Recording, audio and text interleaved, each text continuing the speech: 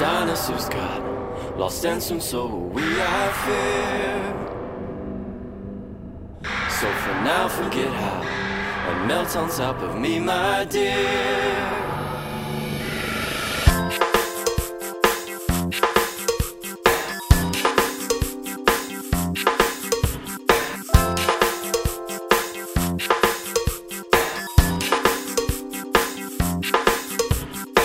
Johnny Shoeshine is busking by the sinkhole in our parking lot again. He plays an original Low Down No Good Feelin' for strip mall patrons and a Chalupa Hub employee on smoke break. I know all the words to Low Down No Good Feelin'. It's a staple of Johnny's set. The no good feelings mostly due to women who have cheated Johnny, done him wrong. In the second verse, it's due to being broke, sick, and hungry. In the fifth, it's due to a garbage truck running over his dog. It's a Monday afternoon, late May, the brink of summer break. The strip mall parking lot is half full. The sinkhole, surrounded by orange cones, has swallowed 1.5 spaces. Supposedly a faulty drainage pipe has been eroding soil beneath the asphalt, and the city and mall management are playing chicken over who's going to pay for repairs. When I reach the sinkhole, Johnny's on the third verse. Let me tell you about a woman, he sings. Gonna make me lose my mind. I stand by the cones and listen. Johnny doesn't notice me. He closes his eyes when he plays, attacks his battered guitar with a plastic pick as if the guitar were the source of all his troubles. I have 5 minutes to enjoy Johnny's 12-bar laments until my shift starts at Cromley's Frozen Custard, where I work after school and on weekends. Cromley used to be a mediocre NFL linebacker. Now he's the premier name, locally, in Custard. At Cromley's, I scoop mint chocolate chip into waffle cones, sprinkle sundaes with pecans, coconut flakes, and gummy bears, squeeze bottles of caramel and chocolate syrup, top banana splits with maraschino cherries. The walls of Cromley's are covered with football memorabilia, jerseys, helmets, tickets, cleats, shoulder pads. The jerseys and helmets come in a rainbow of colors. Cromley played for 7 different teams.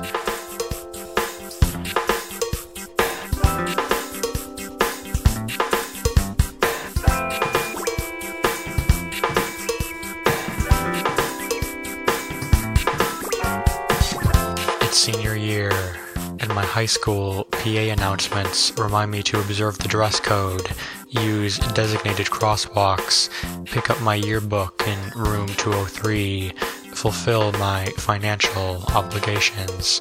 And remember, today's the last day to sign up for Battle of the Band, says Mr. Beauregard, the assistant principal over the PA. See Mr. Binkley in the band room for more details. That's all for now. Have a great day, Wildcat. The last weeks of school are great Wildcat days numbered. I sleepwalk through the hallways, daydream in poorly ventilated classrooms. I bubble scantrons, mechanically spin combination locks, swipe my student ID in exchange for tater tots and cheese pizza. I play dodgeball. On the opposing team are 3 of my Battle of the Bands competitors: Josh Rudin, bass of Piranha Box, Danny Quinn, drums of Meat Fancy, and Carlos Ayala, lead vox of Dread Scott Walker. My band is called the Cadillac Swordfish. Currently, I am the Cadillac Swordfish's only member. It's been tougher than I had anticipated, recruiting additional swordfish. I've posted flyers in the cafeteria, badgered every member of the marching band drumline, tricked Mr. Beauregard into announcing Cadillac Swordfish auditions over the school PA, but still, no dice. In remedial math, I sketch ideas for the Cadillac Swordfish logo, a swordfish leaping over a Cadillac, a swordfish driving a Cadillac, a swordfish giving a Cadillac an oil change. A pretty girl in front of me wears a Piranha Box t-shirt. Piranhas eviscerating a family of 4. She's out of uniform and has been issued a detention.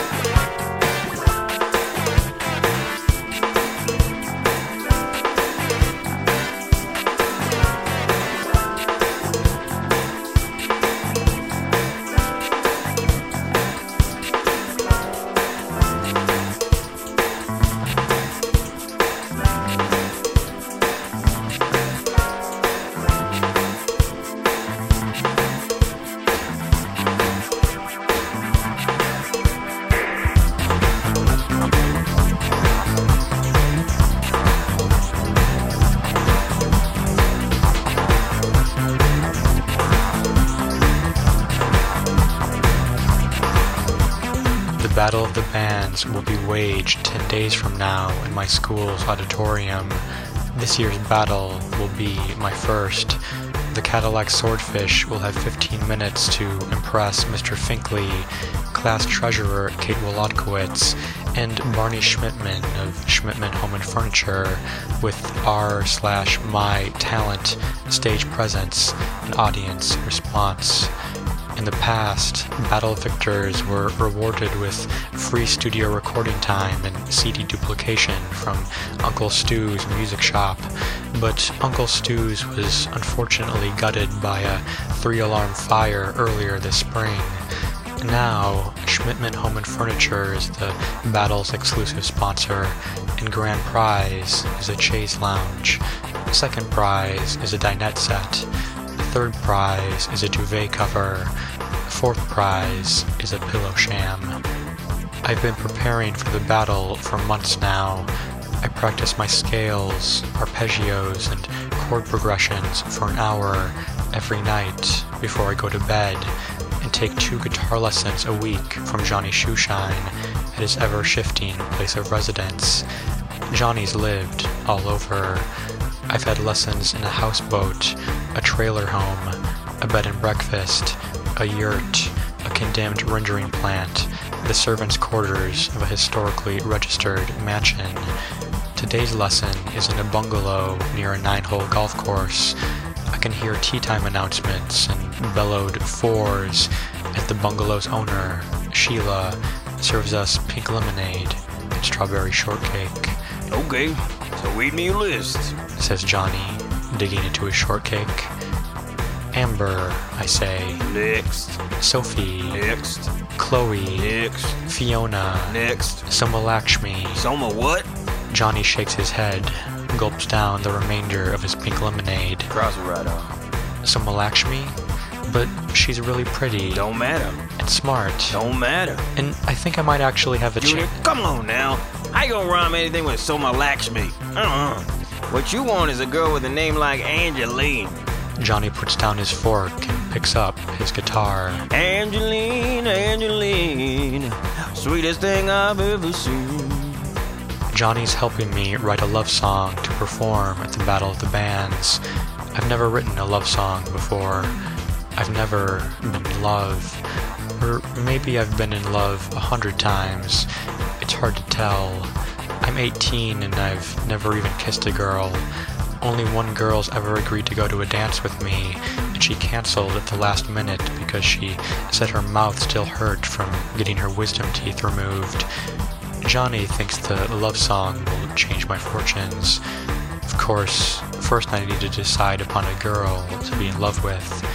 I've made a list of the 12 strongest candidates. Daphne, I say. Next. Zoe. Next. Mackenzie. Next. Marslades. You sure you don't know no girl named Angeline? I've known Johnny for 3 years now. I first saw him perform outside the gas station on Fillmore and Wayne. He sang "Vultures Steer Clear of My Bones" as my mom filled her Corolla with regular unleaded. after I got my license, commenced aimlessly cruising the city on lonely weekend nights. I saw Johnny everywhere, at intersections, on median strips, in drive-through lanes, on rain-damaged couches at the edges of people's lawns. I'd been playing guitar since 7th grade. My dad had taught me a few basic chords and lent me his Neil Young and Elton John songbooks, but Johnny's playing was on a completely different level. My sophomore year, I spent hours listening to Johnny after school outside the supermarket, the AMC 12, Crouton Palace, the ATMs of credit unions and banks. I was convinced he was a genius. I never could understand why so many pedestrians and strip mall shoppers strode right past him, why so many rollerbladers and joggers and dog walkers weren't stopped dead in their tracks by his brilliance, why so many of Johnny's nickel and dime benefactors never truly listened to the art they were so meagerly supporting. How about Mary Lou? I know Mary. That's a start. The thing with Mary, though, is her brother's not crazy about me. Don't matter. Love songs with Mary, right? Ain't for no brother. Mary's not really crazy about me either. Not yet. Yeah, but so I had a thing for Mary junior year, right? We had art class together, drawing and design 1. I never talked to her, I was too nervous, but I thought that maybe if I drew her, I could get her to fall for me. So I did. My final portfolio was basically just pictures of her. I sketched her sophomore yearbook photo to fulfill my portrait requirement. I demonstrated my proficiency in shading by doing a charcoal study for hair. I drew Mary with pencil, pastel, pen and ink, Sharpie, Conte crayon, Crayola. I included her in my landscapes, did a still life of her hair accessories. My plan was to show her all the pictures at the end of the semester after I got my portfolio back, but unfortunately, things didn't go according to plan. Seldom do. You checking out or what? Not exactly. The day my portfolio was due, I was carrying a bunch of pictures of Mary in a manila folder from class to class. Drawing and design wasn't until last period. During math, we had a sub and weren't doing anything, so I left class for about 5 minutes to go to the bathroom. When I got back, there was this big crowd of kids around my desk. They were looking at all my pictures of Mary and laughing. By last period, word of the pictures had already gotten to Mary. She wasn't flattered. Instead, she got creeped out and told her brother I was stalking her. The next day at lunch, he threw me into one of the big rolling garbage cans in the cafeteria and told me I better not sketch his sister again, or else. I smelled like sloppy joes and chocolate milk, even after a couple of showers. Mary never saw the pictures. They were pretty good, too. My teacher gave my portfolio a B+. Johnny scratches at his scraggly salt and pepper beard. How about Jenny Bell? What? You know any Jenny Bells? No, I don't know any Jenny Bells. Pearline? No Perlines either. And Mary's definitely out? I would say so, yes. I would say Mary's definitely out. I've been taking lessons with Johnny since I was a junior. That's also what he calls me, Junior. My birth certificate says Bradley. My driver's license says Brad. Johnny claims he doesn't have a driver's license or a birth certificate. He doesn't talk about himself much. Mostly he talks about the old bluesmen. Tells me how Robert Johnson sold his soul to the devil, how Sleepy John Estes lost his right eye in a baseball game, how Pegleg Howell lost one leg to a gunshot and the other leg to diabetes, how Leadbelly made his first recordings while serving time for attempted murder in Angola prison. I sometimes wonder, are bluesmen because their lives are hard, or are their lives hard because they're bluesmen? Might their lives have turned out better how they become passionate about happier music. My classmates listen to songs about bumping and grinding in nightclubs, and bathing in Courvoisier, and making love on yachts. Johnny and I listen to songs about cuckoldry and dysentery and starving to death at the bottoms of wells. But it's too late now. This is the path we've chosen. All we can hope for now is that our path is kinder and gentler than the paths of the bluesmen who have come before us. Brittany. Nix. Serenity. Nix. Jinghua. You know any clementines? No clementines, Clementine, sings Johnny Shoeshine as Sheila refills his pink lemonade. had a dream that you was mine.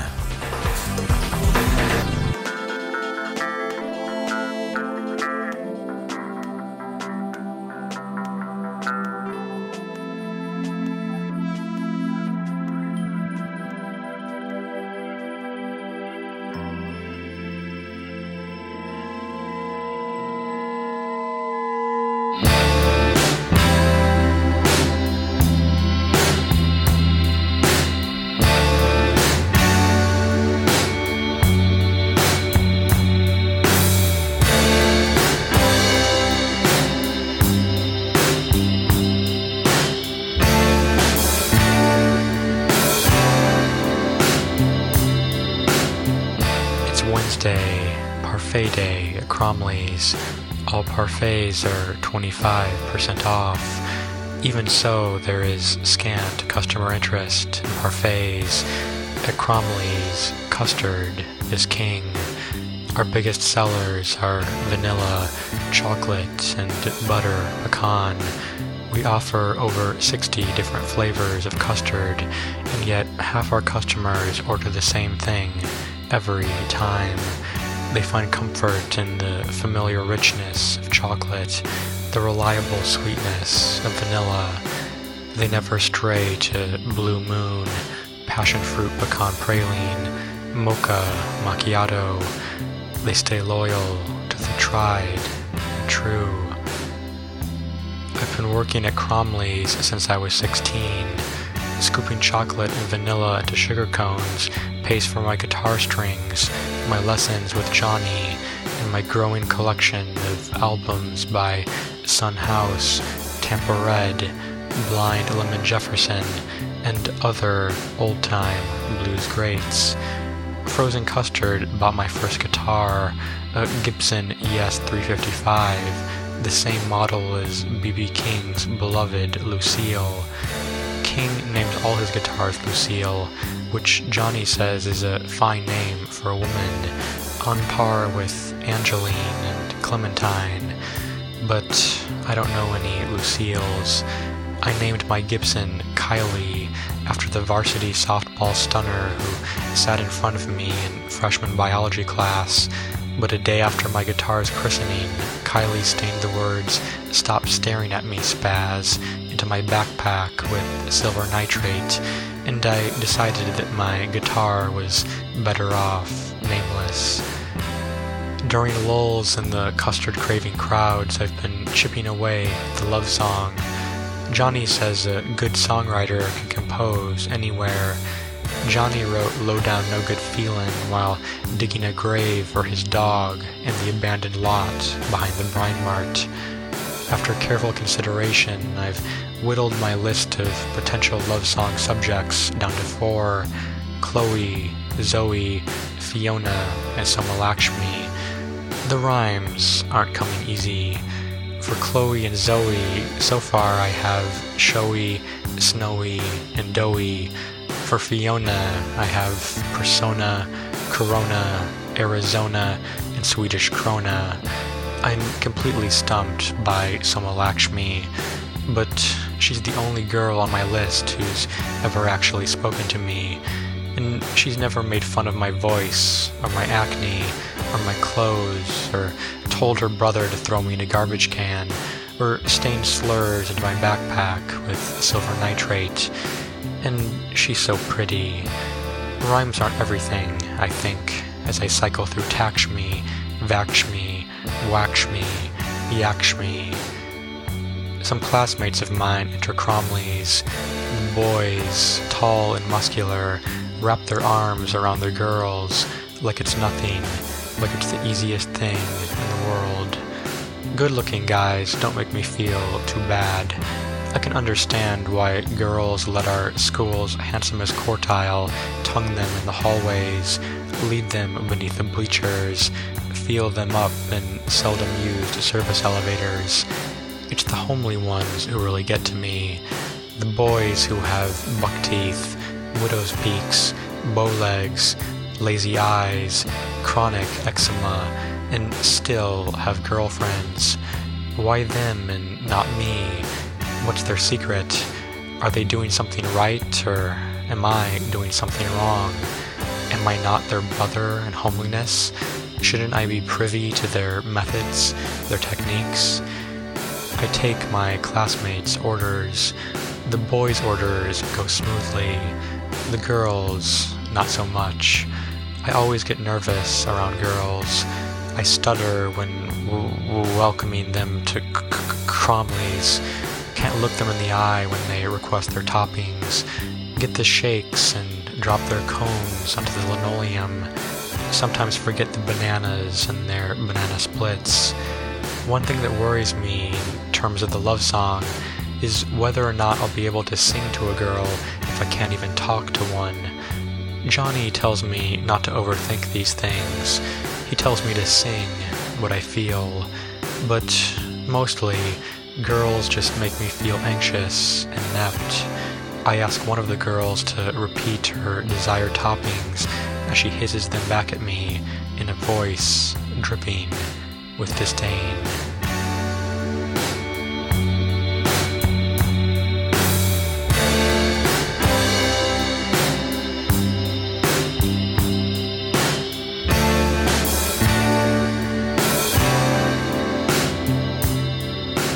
Thursday. My possible loves pass through the halls, queue in the cafeteria, contemplate essay responses, convert decimals into fractions. I observe the objects of my affection from afar, like a wildlife biologist studying chimps in the Congo or lions in the Serengeti. Directly confronting the girls, invading their personal space, would only invite disaster. An adult chimpanzee can rip the arms off a man. A high school girl, I'm certain, is capable of even worse. In class, I wrestle futilely with a love song. I compose and discard melodies and scribble and scratch out stanzas as my teachers review the material for next week's final exams, outline everything we need to know about acute angles, Slaughterhouse-5, the rules of prison dodgeball, sedimentary and igneous rocks. How does Johnny Shoeshine do it? By his estimation, he's written over 200 songs. I can't write even one. In earth science, I pencil the word baby in my college-ruled notebook, then erase baby and write honey, then erase honey and write girl. Nothing sounds right. When would I ever conceivably call a girl baby? When would I ever call a girl girl? My teacher drones on about solar and terrestrial radiation, global warming, the depleting ozone layer, and the greenhouse effect, as I envision myself serenading my love to be determined later from the auditorium stage. I picture Zoe listening intently in the front row, then Chloe, then Fiona, then Samolakshmi. What do I say to them? What can I say? I write, I want you, then cross out, I want you, and write, I need you, then cross out, I need you, and write, I love you. Is it okay to say I love you to a girl who's never spoken to me, who probably doesn't know my name, even though I've had 4 different classes with her? Will I love you be romantic, like in the movies, like in perfume and jewelry ads, or will it be creepy? Will I love you get me my first kiss, or my second trip inside a garbage can full of discarded milk cartons and sloppy joes? I cross out everything and copy down key terms from my teacher's PowerPoint: crest, trough, riptide, tidal, bore. A convergent boundary is when two plates come together, I write beneath my failed love tidings. A divergent boundary is when two plates pull apart. The bell rings and my teacher reminds us not to forget about the finals essay component as my classmates pour into the halls, reverberant with student whoops, yips, yelps, and laughter. Meanwhile, I remain behind, seated and staring at my notebook, the word love written and erased and rewritten and crossed out again and again and again and again.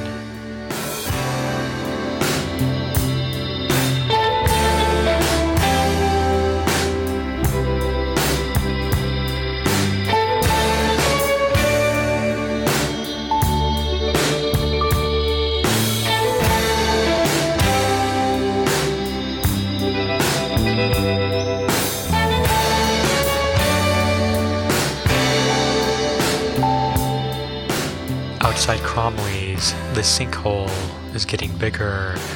It's devoured the traffic cones, is now surrounded by obsolete cardboard promotional displays from Chalupa Hub and Old Navy. Johnny Shoeshine stands on a parking island, his open guitar case littered with spare change, expired store coupons, and one lonely dollar bill. As I approach the island, he sings the final line of Got Me Spinnin' Round and Round, parenthesis, laundromat blues. A passing shopper tosses Johnny a nickel.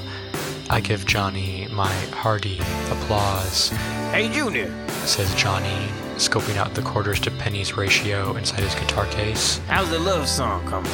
Actually, I wanted to talk to you about that, I say. Got a minute? A strong breeze blows, knocks a cardboard cutout of the Chalupa Hub chinchilla into the subterranean depths of the sinkhole. Johnny beholds his earnings and frowns at lesser denominations of currency. The QTP ratio is not up to snuff. Tell you what, I gotta skedaddle. Hot day at Crouton Palace. But let's wait that song to shape in our next lesson, okay? Sure, I say. At Sheila's, right? By the golf course? Johnny shakes his head. No, it's no good for me there no more. I'm staying for a spell with this woman Colette. She lives above the old Felcher's Laundry on Churchill. What happened with Sheila? Not important.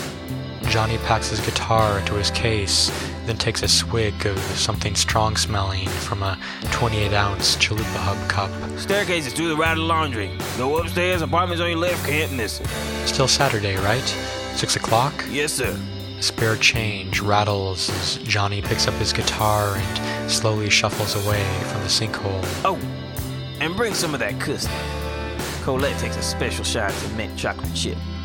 Johnny shambles off to the bus stop, passes between the parking lots, gleaming rows of sun-baked sedans and SUVs, and I head into Cromley's for a 5-hour shift.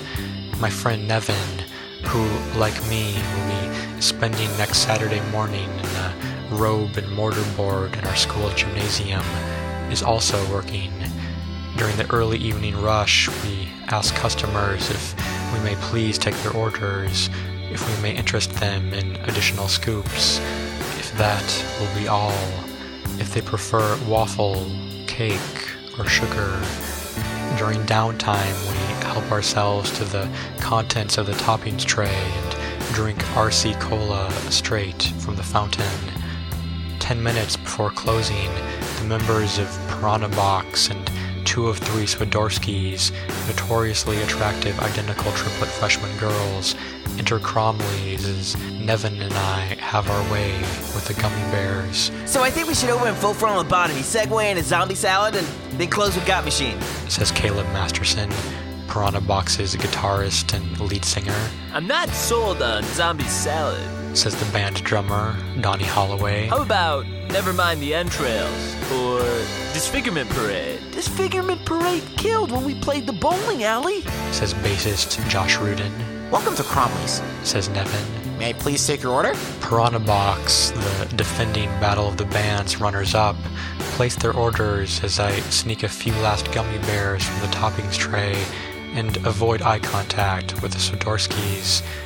Even though the Swidorskis are 3 years younger and half a foot shorter than me, I find them to be extremely intimidating. There's this expression that popular girls have, their default expression, worn as they walk the halls and congregate in courtyards and wait in line for custard, a piercing, menacing sort of smirk that warns guys like me not to get too close, not to get any big ideas. I imagine it's an evolutionary thing. Like in prehistoric times, the weakest Cro-Magnons kept getting clubbed in the head by their alpha male rivals during mating-related disputes, so the Cro-Magnon women developed this tightness in their mouths, this coldness in their eyes, that said to the Omega males, "Don't even try," So you girls are like identical, right? says Donnie Holloway to the Swidorskis. That's pretty badass. The Swidorskis don't respond. Nevin calculates the Swidorskis' change as the 2 of 3 triplets tap away at their phone keypads, and I hand Piranha Box their haphazardly prepared cups and cones, Hey, are you girls going to the Battle of the Bands next Friday? says Josh Rudin, grabbing his half vanilla, half strawberry. Our band's playing Piranha Box. It's going to be awesome. You should totally check us out. I don't think we can make it. Says the next in line Swidorski, whose navel-bearing pink t-shirt says "Sweet," There's gonna be a fog machine says Donnie Holloway, and a raffle for a futon cushion. I don't think we can make it. says the other Swidorski, whose navel-bearing pink t-shirt says "Spicy." Nevin hands the sweet Swidorski a $10 bill, assorted coins, and a receipt, which she deposits into her purse without looking away from her phone. Girls like the Swidorskis are always fiddling with their phones. Maybe it's another evolutionary thing. They're telling us, whatever sparkling line you've prepared, whatever stirring phrase you're planning to utter, there is no way it can compete with the hundreds of insinuating acronyms and misspelled come-ons and sideways emoticon hearts that I receive daily via my 4G wireless network. A guy like me quoting Shakespeare is no match for a big man on campus texting, "OMG girl, you're 6'. Oh, she doth teach the torches to burn bright, her beauty hangs upon the cheek of night, is powerless against the captain of the hockey teams, to be are not to be," You know, Brad's band is playing too. says Nevin, starting to balance the cash register by counting the numbers of 20s. Maybe you heard of them? The Cadillac Swordfish? I kick Nevin in the shin. He hops on one leg and resumes his count, No way, Brad. I didn't know you were in a band. says Caleb. So who are the other swordfish? I say. The sweet Swidorski's Death by Chocolate rocks perilously in my unsteady hand, Wait, you're Brad? says the spicy Swidorski, looking up from her phone as her sister plucks the Death by Chocolate from my tremulous grasp. You're senior, right? In our sister Tanya's grade? Tanya Swidorski. Boy, does that name bring back painful memories. I hastily pack spicy Swidorski's sugar cone with a malformed scoop of Neapolitan as sweat drenches my work uniform and pours down my face, Brad. says the sweet Swidorski. Brad. Hey, aren't you the guy that asked Tanya for her number when she was a freshman and then threw up all over her shoes? I thrust the Neapolitan to Spicy's hand and rush off to the walk-in freezer as Piranha Box laugh and and laugh and laugh. Enjoy! I hear Nevin say to the Swiderskis as I close the freezer door behind me. Embrace the oncoming chill. And thank you for coming to Cromley's, where everyone is a winner.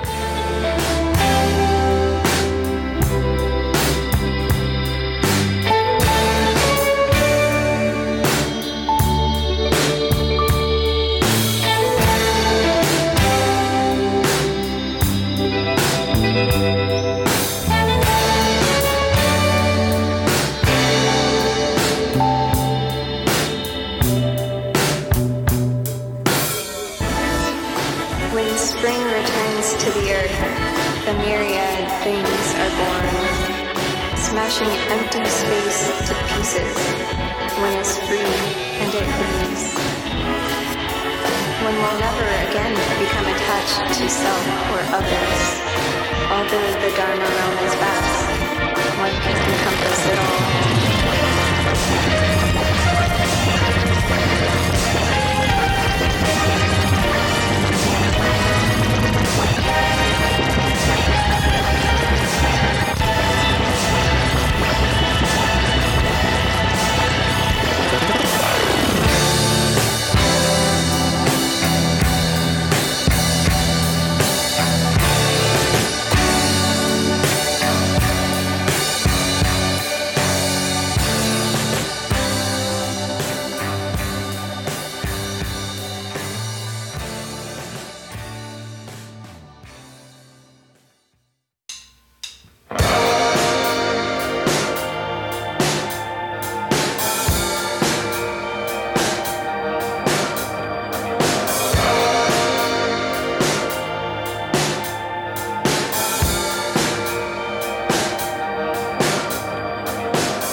On Saturday at 6, I park outside Old Felcher's Laundry on Churchill Street and carry my Gibson and 2 pints of mint chocolate chip up the stairs to Johnny's friend Colette's apartment. Colette isn't home. Johnny opens the door, but there are pictures of her on bookcases and on the walls. She's younger than most of the women Johnny stays with, early 30s if I had to guess. I've never been inside the home of a girl my age, but through Johnny I've been in countless apartments, condos, duplexes, and trailers of women the ages of my classmates' mothers. So I've narrowed my list down to 4 girls, I say, as Johnny spoons himself a hearty helping of custard, but I can't write a single decent line about any of them. Got the old writer's block, says Johnny. Well, let's see if we can't unblock you. Tell me about them girls. I tell Johnny about Chloe, how we had chemistry together sophomore year, and I accidentally started a small Class D fire the first time she wore her cheerleader uniform for Spirit Day. I tell him about Zoe, how when we were freshmen she wore these tiny black spandex shorts in gym class that made me repeatedly run into goalposts, badminton nets, and walls. I start to tell him about Fiona, who won our county's Miss Teen Sweet Corn pageant when we were juniors, largely due to her dominating performance in the swimsuit competition.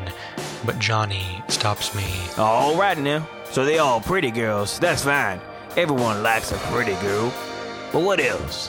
What else? I say. Yeah, what else? You know, they funny, they smart. What books they like? What songs they like? Maybe they got it going on downstairs, sure. But what about upstairs? Upstairs? That's right. Upstairs. What makes these girls tick? What's rattling around inside their heads? What kind of blood they got pumping out of their hearts? I know you young, Junior, and right now downstairs seem mighty fine. But you get older, and as time comes, you find upstairs is where you want to be. So what these girls got upstairs, huh? What makes them so special they deserve to get serenaded at your band battle come Friday? I don't know. I've never really talked to them or anything. Johnny licks mint custard off his spoon, then jabs his utensil at me for rhetorical emphasis. So then, it ever occurred to you that maybe they ain't nothing else? That maybe they ain't really special? Maybe they pretty girls who just pretty. Johnny picks up his guitar and strums a few chords.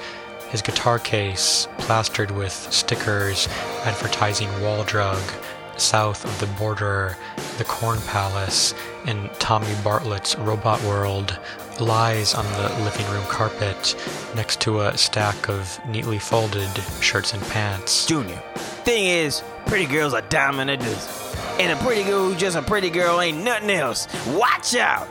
9 times out of 10, that girl's mean. That girl's a viper. Johnny plays a blues lick and starts to sing.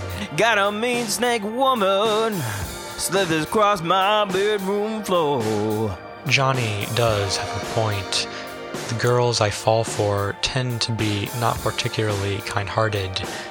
June Carmichael told me she'd rather shave off her own eyebrows than go to the midwinter dance with me. Blair Hoffman told my world history teacher I was always staring at her, and for the rest of the semester I had to sit with my desk facing the map of the Holy Roman Empire on the back wall. Stacy Greengrass dared her chemistry lab partners to hold me under the freezing cold safety shower when our teacher briefly stepped out into the hallway, and Tanya Swiderski was not at all understanding about my vomiting all over her shoes. Okay, I say, fair enough, but I haven't told you about Sumalakshmi yet. Admittedly, I don't know much about Sumalakshmi either, but I have actually spoken to her. We were put in the same group for a Romeo and Juliet project in freshman English. Our assignment was to adapt and perform Act 1, Scene 1, the part where the houses of Montague and Capulet bite their thumbs at each other. It wasn't one of Romeo and Juliet's most romantic scenes, and Sumalakshmi spoke in a low, husky voice during line readings because she was playing the part of Tybalt, but I developed a huge crush on her just the same. She was so nice to me. She complimented my acting, helped me fine-tune my British accent, explained all of the double entendres, congratulated me when our group got an A. No girl had ever treated me so decently before. For about 3 weeks, Sumalakshmi was all I thought about, all I dreamt about. She was the alpha and the omega. She was the one. But then the semester ended and I found myself in new classes with new pretty faces, and my unshakable devotion to Sumalakshmi was gradually replaced by hormonal yearning for girls who looked amazing in tiny black gym shorts, but definitely would never school me on Shakespearean wordplay. I never had another class with Sumalakshmi. I tell all of this to Johnny, and he shakes his head and laughs. Well, goddamn, son. That's your love song right there. Ain't crazy about the girl's name, but hell, old Shakespeare himself saying a rose by any other name smelled just as sweet. You've read Shakespeare, I say? The good parts. Johnny tilts his bowl of custard and drinks the melted remains, savoring Cromley's mint chocolate chip to the last drop. Now this girl, she sound like she got a good heart. You get a girl like that, you hold on to her. You don't let her go. Take Colette. You see my clothes over there? All folded and such. She did that. I mean, old Felcher's right downstairs. She knows I got the change for a couple loads in the wash, but Colette, she a good-hearted woman. So you know what you gotta do. You sing to this girl. You tell her how you feel. But I really don't know her very well, I say. Don't matter. Johnny jabs his spoon at me again. You still got a fire in your belly over this girl? Well, do you, don't you? I guess. Well, all right now. Johnny gets up and ambles over to his folded laundry. He picks up one of his shirts, holds it to his nose, and inhales deeply. He smiles. Junior, you go out and win that band battle. You go out and win that girl.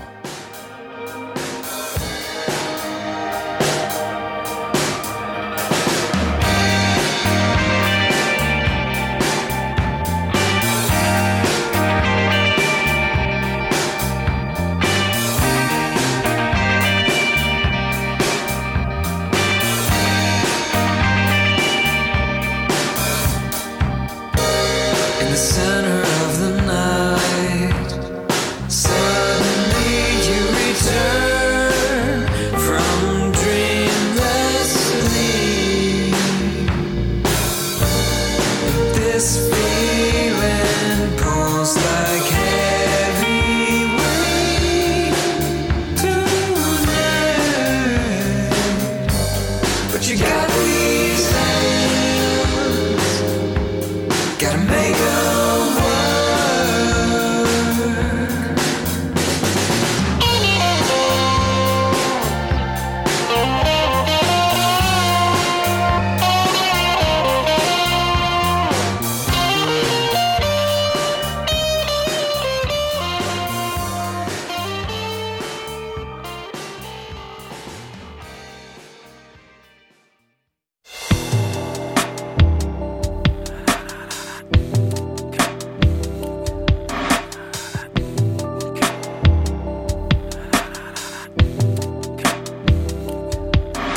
finals week. PA announcements remind me to strive for success, bring my cap and tassel to graduation practice, pay all fines through the school treasurer, refrain from year-end vandalism and misconduct. I sit in uncomfortable chairs at tables and at desks and darken small ovals with a number 2 pencil until the bell rings, signaling more ovals, more number 2 pencils, more uncomfortable chairs. In some classes, there's an essay component.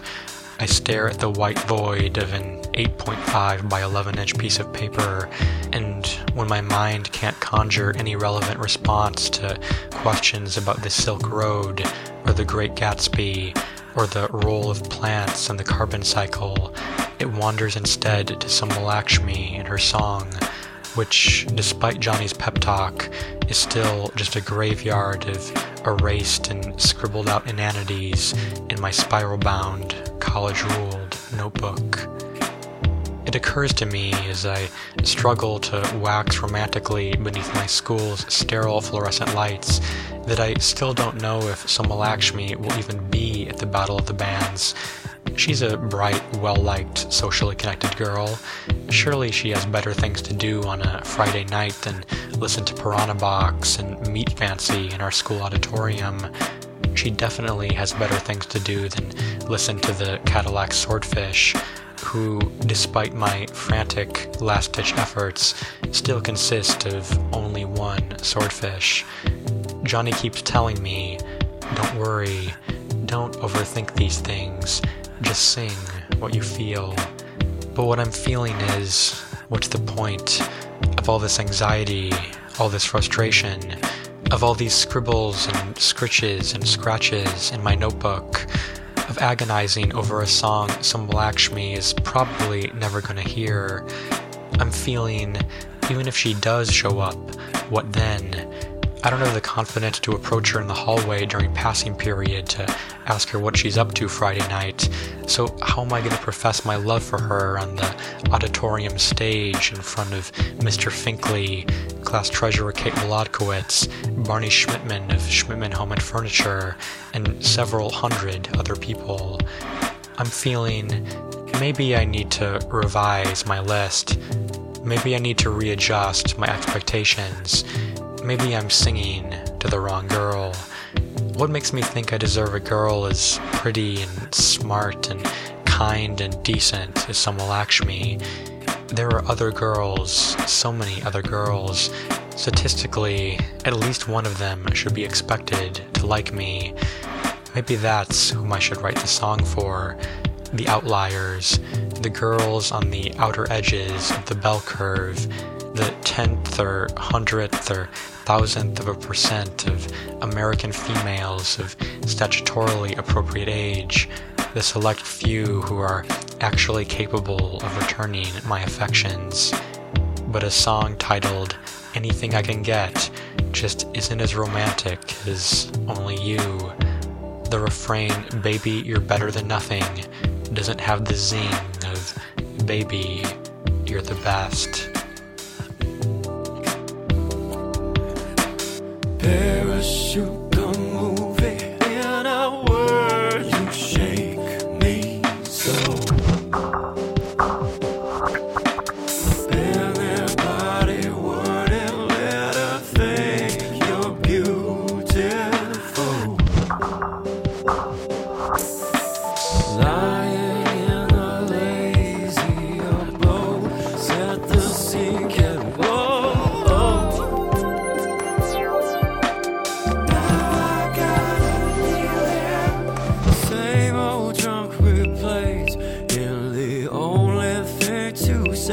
I wanna make love to you till this war is through, till the water on the shore is actually blue again.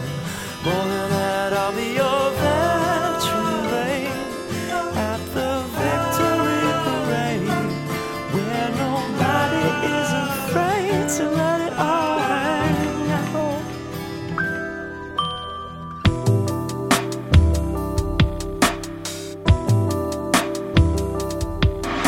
Outside Cromley's, the sinkhole, exacerbated by heavy rains, has become a monster. Local news reporters gather around its gaping mouth, adjust their hair and wardrobe, and intone solemnly about the potential for tragedy and disaster. After work, I drive down Churchill Street to Colette's for one last lesson before the Battle of the Bands. With the love song still unwritten, I'm hoping Johnny can spark my creative wiring, topple whatever mental hurdles stand between me and a romantic masterpiece, give me the confidence I need to do battle on the auditorium stage. I scale the stairs to the right of Old Felcher's with my guitar and 2 more pints of mint chocolate chip, and knock on the door, and a woman's voice, Colette's I'm assuming, answers. Who's there?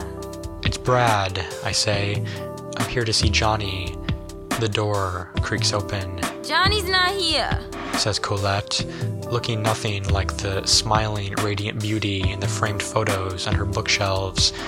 Her face is red and puffy. Her eyes are rimmed with tears. Sorry to bother you, but do you know when he'll be back? He's not coming back. Colette shuts the door, and I knock a second time.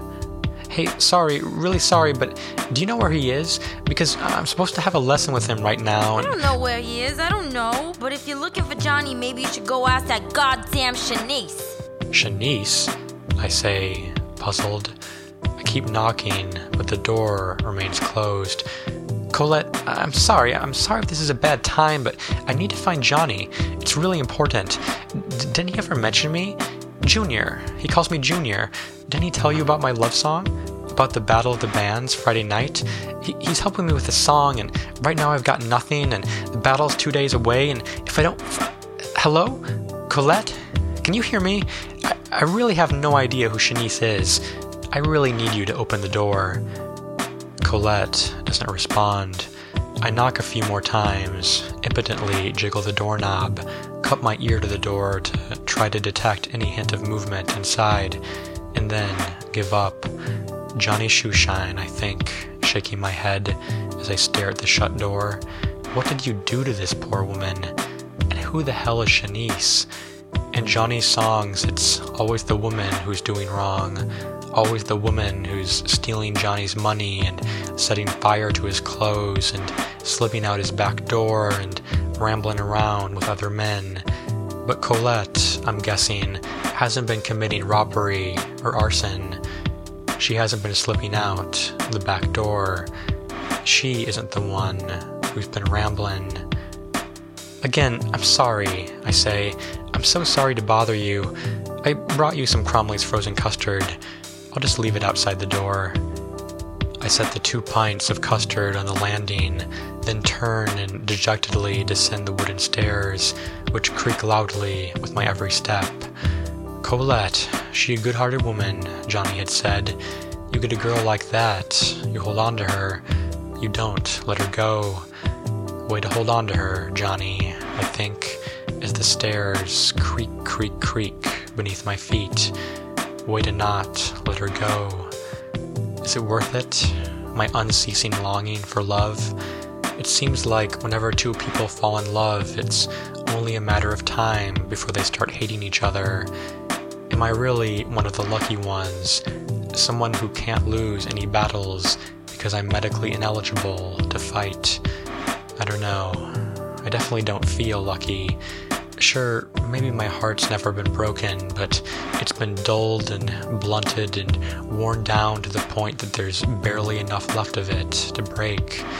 Heart metaphors are big in love songs. I've written the word heart so many times in my college-ruled notebook, but like everything else I write, it always gets erased. It always gets scratched out. Hey! Outside, on Churchill Street, I hear Colette calling to me from her window above Old Felcher's. Hey! She says, again. Thanks for the custard. Don't worry about it, I say, standing on the curb near my mom's Corolla. Mint chocolate chip is my favorite. I know. I give Colette a small, sad wave, and she gives me a small, sad wave back. I'm sorry. Says Colette, 2 stories up. Johnny never told me about you. Don't worry about it. So, you're writing a love song for a battle of the bands? Trying to. Well, good luck. I hope you win the battle. Thanks. I unlock the Corolla and throw my Gibson to the back seat. What do you win if you win? Says Colette, her curly hair fluttering in the wind as she sticks her head out the window. A chaise lounge. Really? A chaise lounge? You know, a friend of mine's trying to give away a futon, so if you don't win, just let me know. Thanks. I give Colette another wave, then get into the Corolla and drive home. I turn on the radio, surf the dial. I hear nothing but commercials, static, and love songs. You're my baby, says my radio. You're my everything. You're my only shorty. You're my shining star. Did these songs work for their writers? Did they get their girls? Or did the songwriters already have girls? Were they just writing for money and fame? 0% APR financing, says my radio. $1,000 cash back. All the latest, most popular models. No money down. I turn the radio off, content myself with the sounds of the wind and the cicadas and the road. I pass Johnny's old haunts, the supermarket, the AMC 12, Cromley's, Kmart, Crouton Palace, but Johnny is nowhere to be found. I wonder what he's doing right now, and if it's worth it, if it's worth hurting the woman who just days before so nicely and neatly folded his pants and shirts. It starts to rain right as I pass Crouton Palace, and I turn on my windshield wipers at medium strength. Pitter-patter, says the rain. Creak-crunk, say my windshield wipers. Shh, say the wind, and the cicadas, and the road.